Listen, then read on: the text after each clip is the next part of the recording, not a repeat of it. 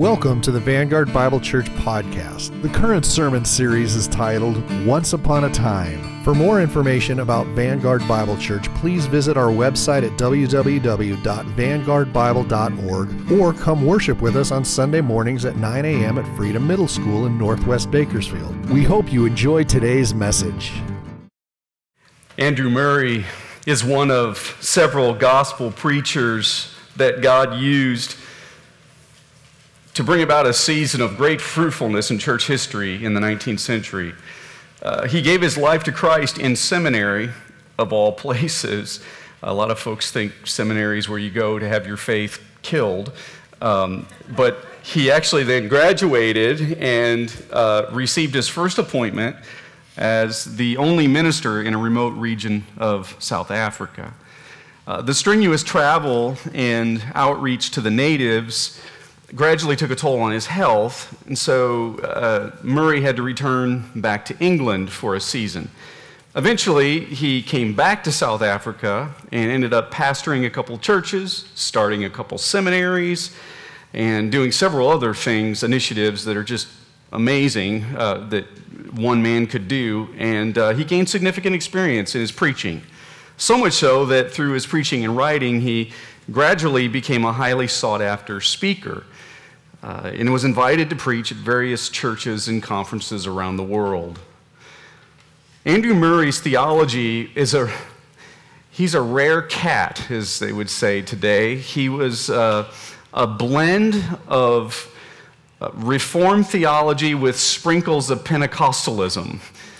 So just to give you an idea of how rare that is, try thinking of something oxymoronic like carrot cake, or jumbo shrimp, or being busy doing nothing. That's just how rare a mix he is, a rare breed. During his more than 60 years of gospel ministry in the 19th century, Murray wrote, in addition to the other initiatives that he did, he wrote over 200 books and tracts. And I was thinking about this today. That's even before the invention of the MacBook Pro. How do you do that?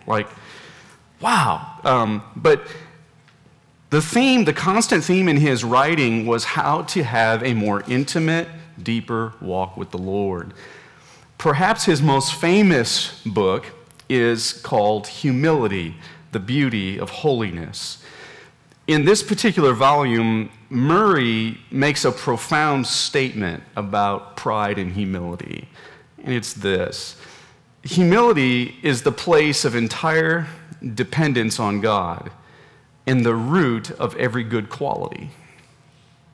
Likewise, pride, or the loss of this humility, is the root of every sin and evil.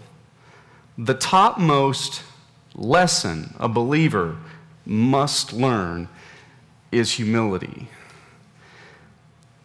One of Murray's arguments in this classic book is this: if the born-again believer can commit his or her life to pursuing Christ-like humility, a whole list of other problems are solved. The parable of the wedding feast is about pride and humility. And Jesus knew that pride was a problem for everybody because we all struggle with it. And this is at least one reason why he told this simple story that we'll be looking at today. So we're continuing our series through the parables of Jesus called Once Upon a Time. If you haven't done so already, I'd like to invite you to open up your copy of God's Word with me to Luke chapter 14 and to pull out the sermon notes that you received when you came in. And if you need a Bible, by the way, just raise your hand and one of our ushers can bring one to you. Before we dive into our text in Luke 14, I need to share some presuppositions on pride so we can understand where Jesus is coming from when he tells this story. And I think it'll help us understand what was behind his thinking, what he knows about us, and what he knows about himself as he told the story. So here's a quick overview on what God's Word has to say about pride. First of all, pride is pervasive. It's pervasive. A common myth about pride is that only some people have it, but the scriptures actually teach we all have it. Pride originated before the creation account in Genesis when one of God's angels decided he wanted to replace God, was kicked out of heaven, and became the devil. When studying the scriptures, sometimes we can get a sense of how God feels about a particular topic by looking at how often it comes up in the scriptures, how many times it's repeated. And so, while doing research on this subject, I discovered that pride and its synonyms appear at least 171 times in the ESV translation. It sometimes is referred to as pride, 51 times it is, arrogance, 23 times, conceit, 8 times, haughtiness, 19 times, insolence, 16 times, boasting, 45 times, or it's implied in the text at least 9 times, for a grand total of 171. Now, please don't miss this. The reason I share these numerical stats with you is this. The Lord didn't put something he hates in his word 171 times because he wants to love it. He put it in there because we love pride and he wants us to hate it. It's in there so many times because it's a problem with humans. So pride is pervasive. Next, pride is also problematic. It's problematic. The first problem with pride is that God hates it, as I just mentioned. Pride is offensive to him. In Proverbs, it's called an abomination in the ESV, which is a more literal translation of the Hebrew text, an abomination. And whenever I see that word, I just think of stuff blowing up and just God wanting to just blow something off the face of the earth because he hates it so much. He also opposes those who have too much pride, and he eventually will humble those who don't humble themselves. The second problem with pride is that it blinds us into thinking we don't have it, when in fact we do. So it's this disease or this cancer that we see in everybody else, but we don't see in ourselves. This is probably what led one preacher to say pride is the only disease known to man that makes everyone sick except the one who has it. However, I would like to modify that powerful insight just a bit by saying I think pride is the only disease known to man that we're sick of seeing in everyone else except ourselves. So therefore, the question we must ask is not, do I have pride in my heart? Instead, we should be asking the Lord, where is pride in my heart? And how is it expressed in my life? Here's a biblical definition of pride that I've been working on and tweaking for a few years as I have continued to read on this subject. And if I could put it into one sentence as succinctly as I could, I think pride is a mindset that elevates self above the needs of others and against the desires of God. It's a mindset that elevates self above the needs of others and against the desires of God. Now, some of you who have heard a few of my sermons have probably figured this out about me a long time ago. I intentionally choose which blanks I'm going to ask you to fill in and which words I'll have you write down. It's not only an effective teaching tool, but it also highlights the words that I think are most important in the line you're filling out. So in this case, I'm going to show my cards here. I am intentionally trying to engrave in your brain, preferably the front of your brain, self above others and self against God. I want you to get that. That's why I had you write it down and I put it on the keynote screen. So on our bad days, pride makes us think we're better than others. And in our worst days, it makes us think we're better than God, or that we know better than God. And pride is so dangerous to our soul that if we don't deal with it and manage it and try and put a leash on it and cage it up and at least control it, the Lord will. And he does so because he loves his children. And he loves his children too much to let them ruin their lives with pride. And thus our big idea for today is this: humble your pride, or your pride will get humbled. Humble your pride, or your pride will get humbled. I used to think that people were either proud or humble. I thought of it in black and white terms for many years.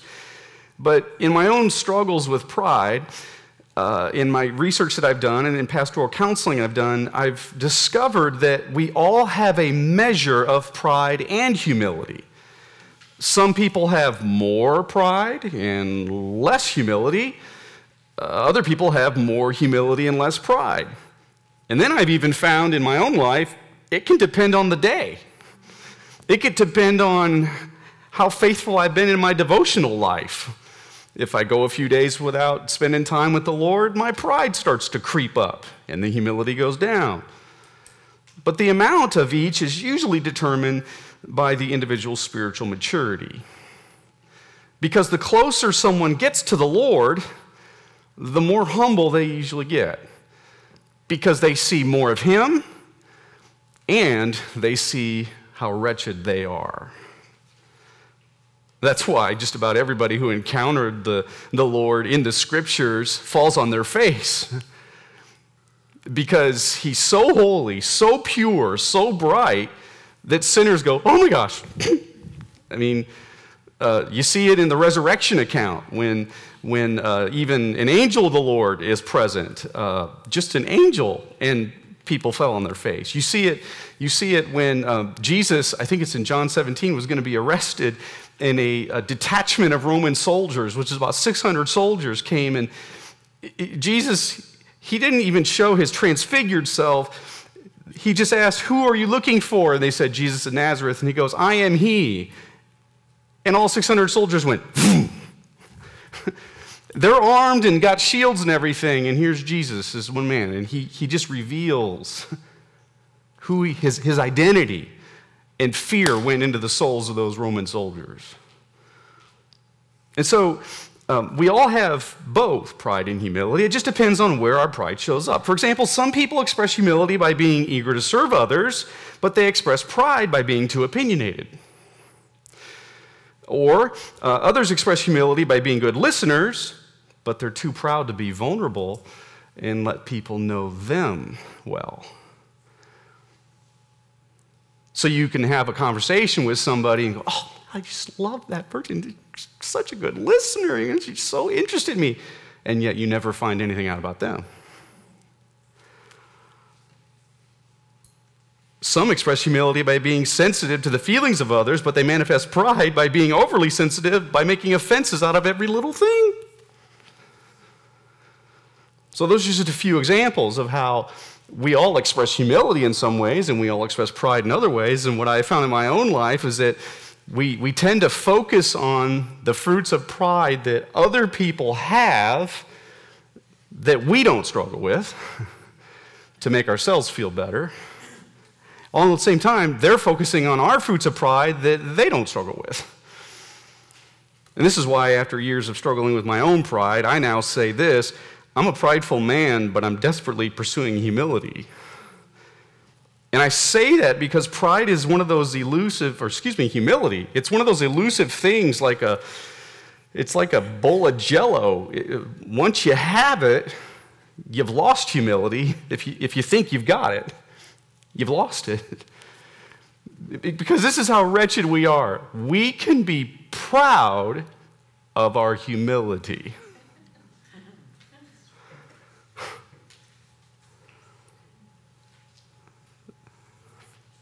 So this brings us to the parable of the wedding feast. I think Jesus told this parable so that we would learn to always humble ourselves just like he did. Now, before we dive into the text in Luke 14, 7 to 11, let me give you a little bit of context. Verses 1 through 6 sets up the parable, and this is where we're told in verse 1, Jesus was invited to dinner at the house of a prominent Pharisee, and he was being watched closely by the Pharisee and his friends to see if they could get some dirt on him. And so Jesus livens up the party by giving them something to talk about. He heals a man in the room, and it happens to be on the Sabbath. Well, this is a taboo for the Jews, and he followed, Jesus being as he is, he knows it's taboo, and then he follows it up with a penetrating question that leaves his critics speechless. And since those in attendance had put Jesus under a microscope for the evening, he decides to turn the microscope on them and tells a parable. Follow along with me as I read verses 7 through 11. Now he told them a parable to those who were invited to this dinner party. When he noticed how they chose the places of honor, saying to them, when you are invited by someone to a wedding feast, do not sit down in the place of honor, lest someone more distinguished than you be invited by him.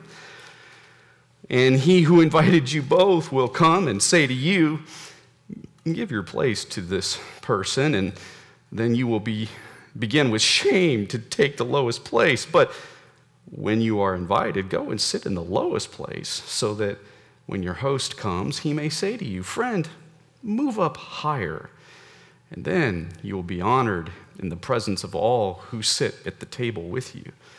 For everyone who exalts himself will be humbled, and he who humbles himself will be exalted. In the ancient world, banquets were public exhibitions of social status. Instead of sitting at tables to eat like we do in American culture, people in Jesus' time leaned on their left elbows while reclining on couches. The head or host couch was the focal point of the room, and then the rest of the couches extended out, forming sort of a horseshoe layout in the room, like a U shape, so that everybody could see the central couch, the host couch. Thus, the places of honor were the seats closest to the host couch. And the further away you were, the lower you were in the pecking order of the culture or the society.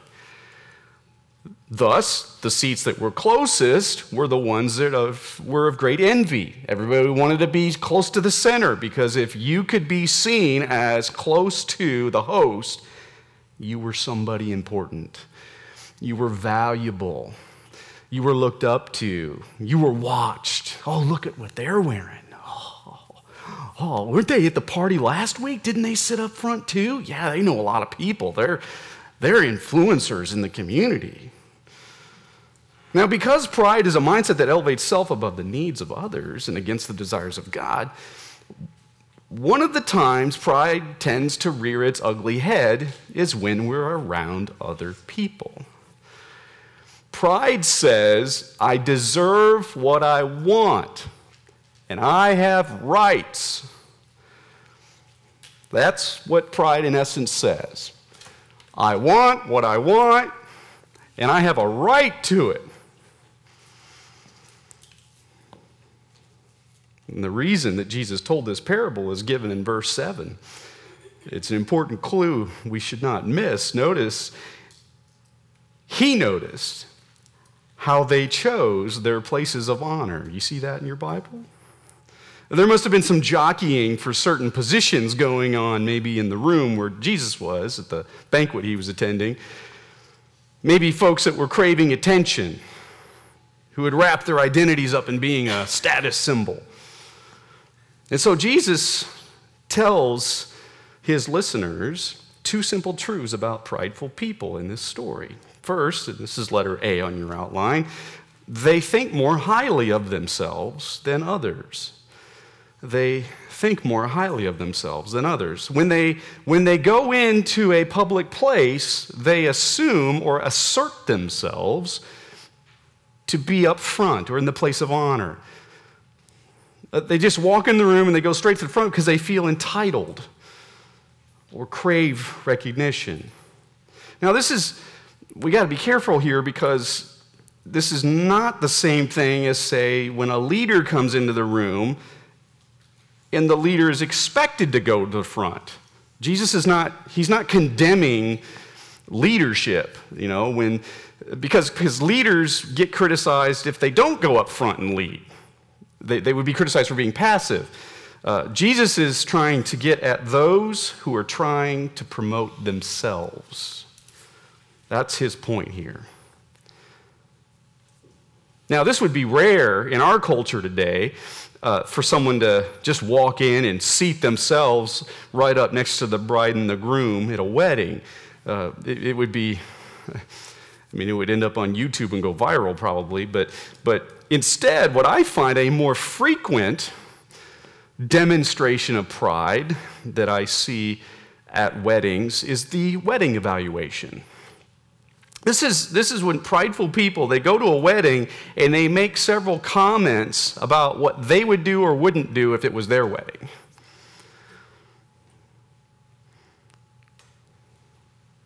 Instead of just letting it be their wedding. Next, prideful people, they also do this, letter B, this will be done to them. They'll be embarrassed until they are humbled. They'll be embarrassed. In verse 9, Jesus says that after they are asked to give up their place, he says, you will begin with shame. You'll start the night off embarrassed. And avoiding public shame was a big deal in this culture, in Jesus' day. Just to give you a glimpse of that, you might remember from the Christmas story when Joseph found out that his fiancée Mary was with child from the Holy Spirit in Matthew 1, verse 18. Joseph resolved to divorce Mary quietly, and it says in the text, to avoid putting her to shame. So honor was a big, big thing in Jewish culture.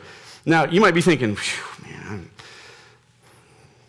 I'm not prideful because, I've never been embarrassed or needed to be embarrassed to humble myself.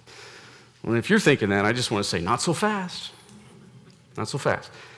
Have you ever considered the fact that maybe you have embarrassed yourself, but you just didn't realize it? Maybe everybody else saw it, but you. And they were talking about it after you left. So don't assume, I'm good, because I would never do something like this. Well, we all have blind spots, and there are things we do that people would tell us if they thought we would be open to hearing it.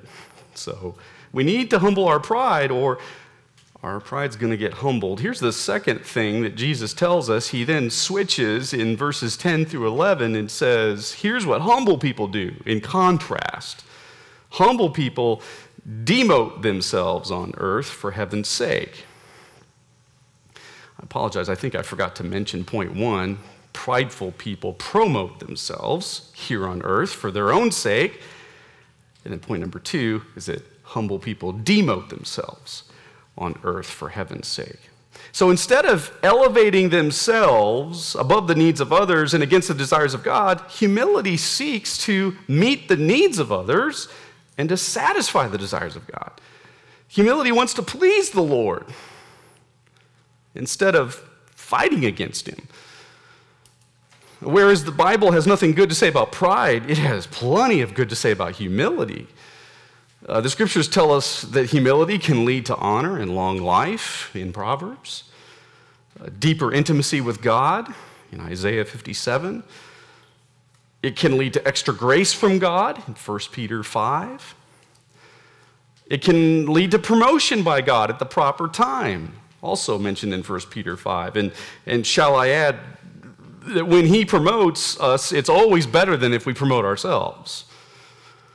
His promotions usually stick, and ours don't. Now, I could go on, but from those references alone, I think we can conclude that pursuing humility is worth it.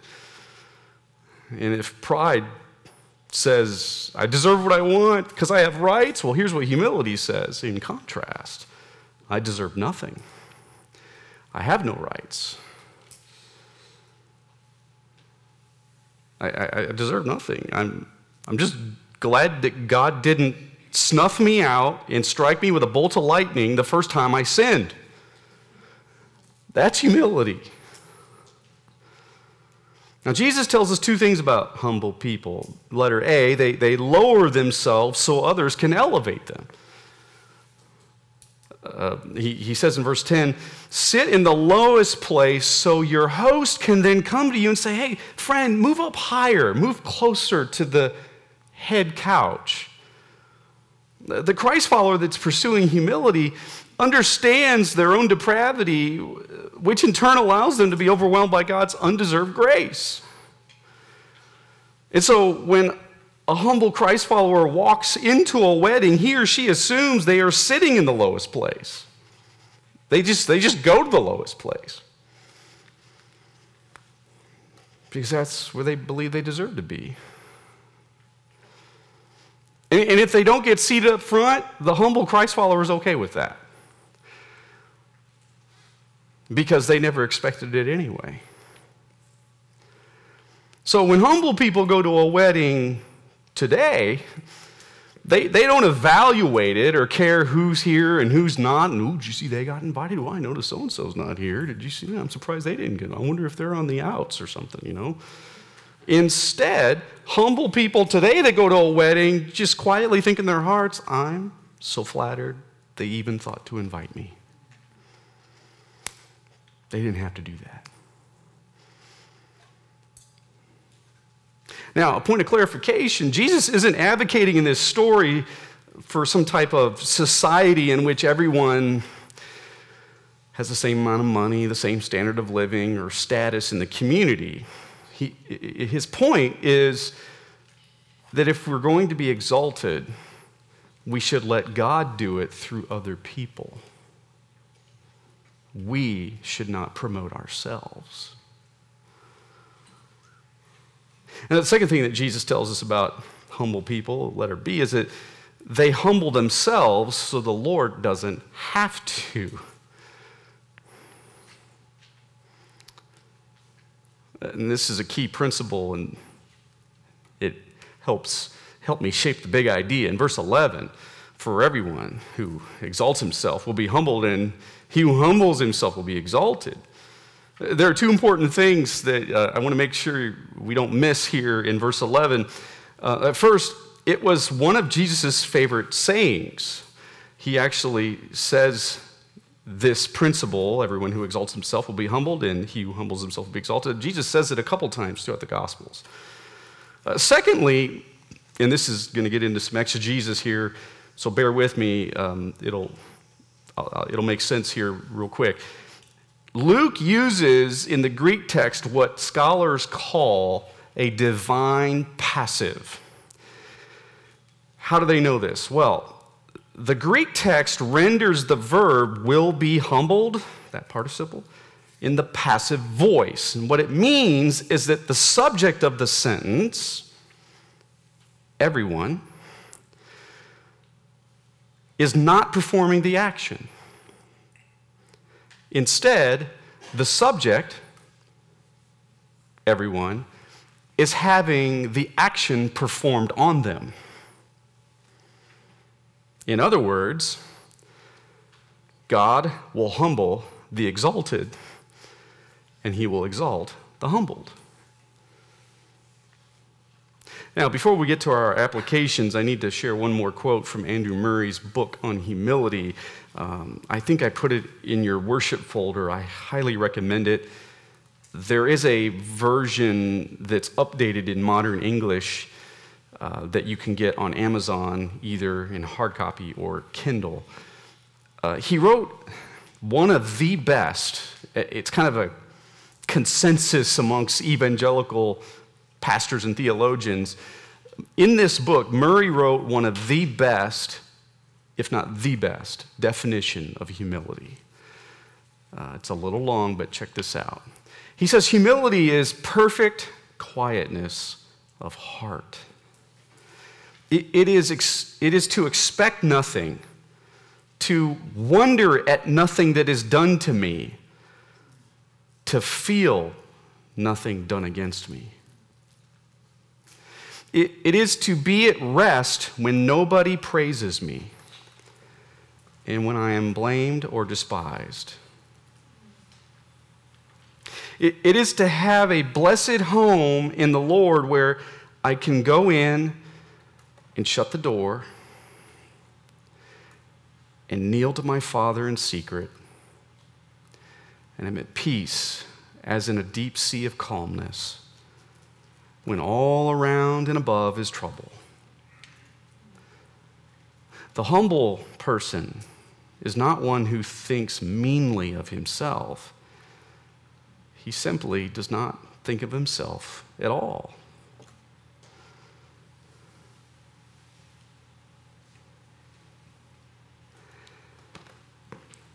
Well, I know I'm not there yet, but I want to get there.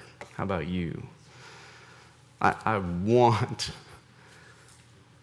to find that perfect quietness of heart. How about you?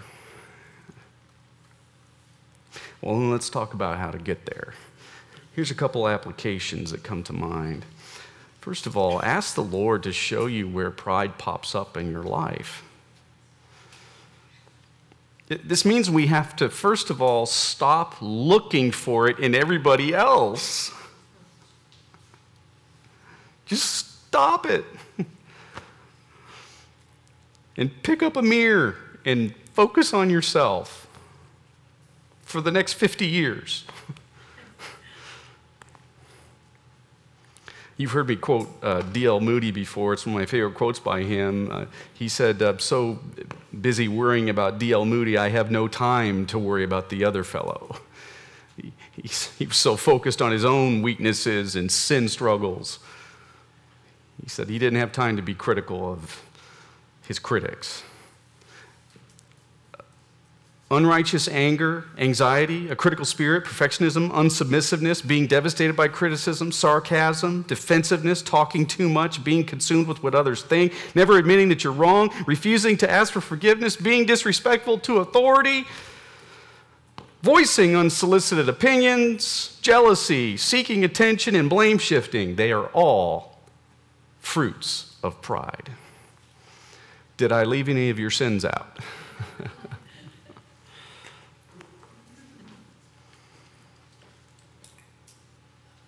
They hurt our witness, they hurt our relationship with the Lord and with others. But God's word and his enabling grace and empowering spirit can help us change. So ask the Lord to show you where pride pops up in your life. Number two, second application, make a lifelong commitment to pursue humility. This is in essence applying the put off, put on concept that I talked about in my Colossians series. We need to put off pride and then put on humility. We replace it. So it's not, we don't want to, it's ineffective to go to tell ourselves, don't be prideful, don't be prideful, don't be prideful. Oh, I was prideful again. Okay, going to try again tomorrow. Don't be prideful, don't be prideful, don't be prideful. Gosh, another prideful thought. Instead, what God's word teaches in Colossians 3 and it's in Ephesians 4 is put off the pride. Instead, be humble, be humble, be humble, be humble. When we pursue humility by God's grace and with the help of His Spirit, anger is replaced with gentleness, anxiety with peace, a critical spirit with grace, perfectionism is replaced with Christ-honoring excellence, unsubmissiveness is replaced with respect for authority, criticism becomes constructive, and being consumed with what others think is replaced with only caring about what the Lord thinks. In other words, pursuing humility is very freeing. And when we pursue humility, our witness shines, our relationship with the Lord deepens, and our relationships with others strengthen. Remember Andrew Murray's wisdom, humility is the root of every good quality, and pride the root of every sin.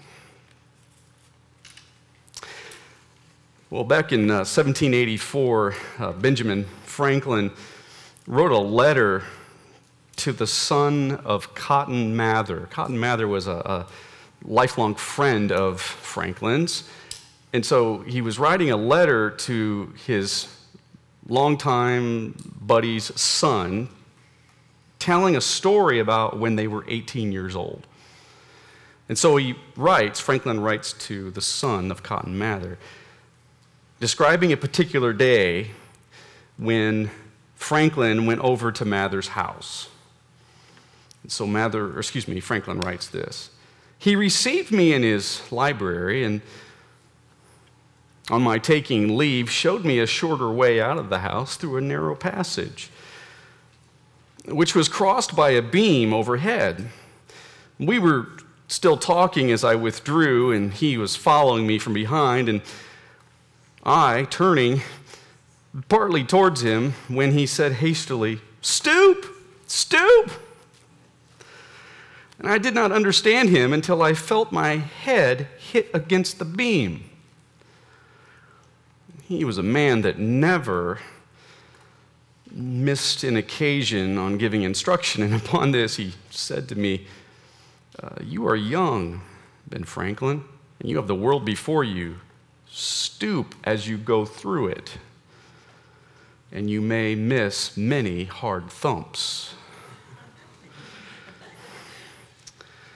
I want to encourage you to develop the habit of stooping each day. If you do, you will reflect the glory of the Lord for the world to see. And if you don't, you'll probably get a few thumps on the head until you do. So humble your pride, or your pride will get humbled. Let's pray. Well, Heavenly Father, we just once again are reminded by your word of our complete inadequacy. We share this problem of inherited pride, part of our inherited sin nature, but it's something that we cannot remove or contain or control on our own. In fact, we can't even see it on our own because it blinds us. And so, Lord, we know in a sense that you like that, because that just makes us more dependent on you. It makes us come running to you and to just fall up in your arms and say, "Help, help me, Lord." So, Lord, would you please show us where pride manifests itself in our life. Show us, Lord, the ways it manifests itself that we cannot see. And Lord, if it means you have to send somebody into our life to tell us, would you please give us the sensitivity and the maturity to receive that. And we know that you did that with the prophets in the Old Testament. And we know, Lord, you've designed the church as a community to mutually correct and hold each other accountable. And so, Lord, if that's something you want to do, please prepare us for it so that we can receive it with humility.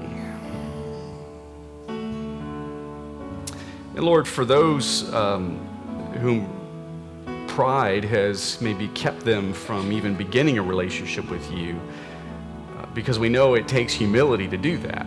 It takes admitting that we can't save ourselves, that we're sinners, that we're lost without you, and that we need a Savior. Lord, if there's anyone here today that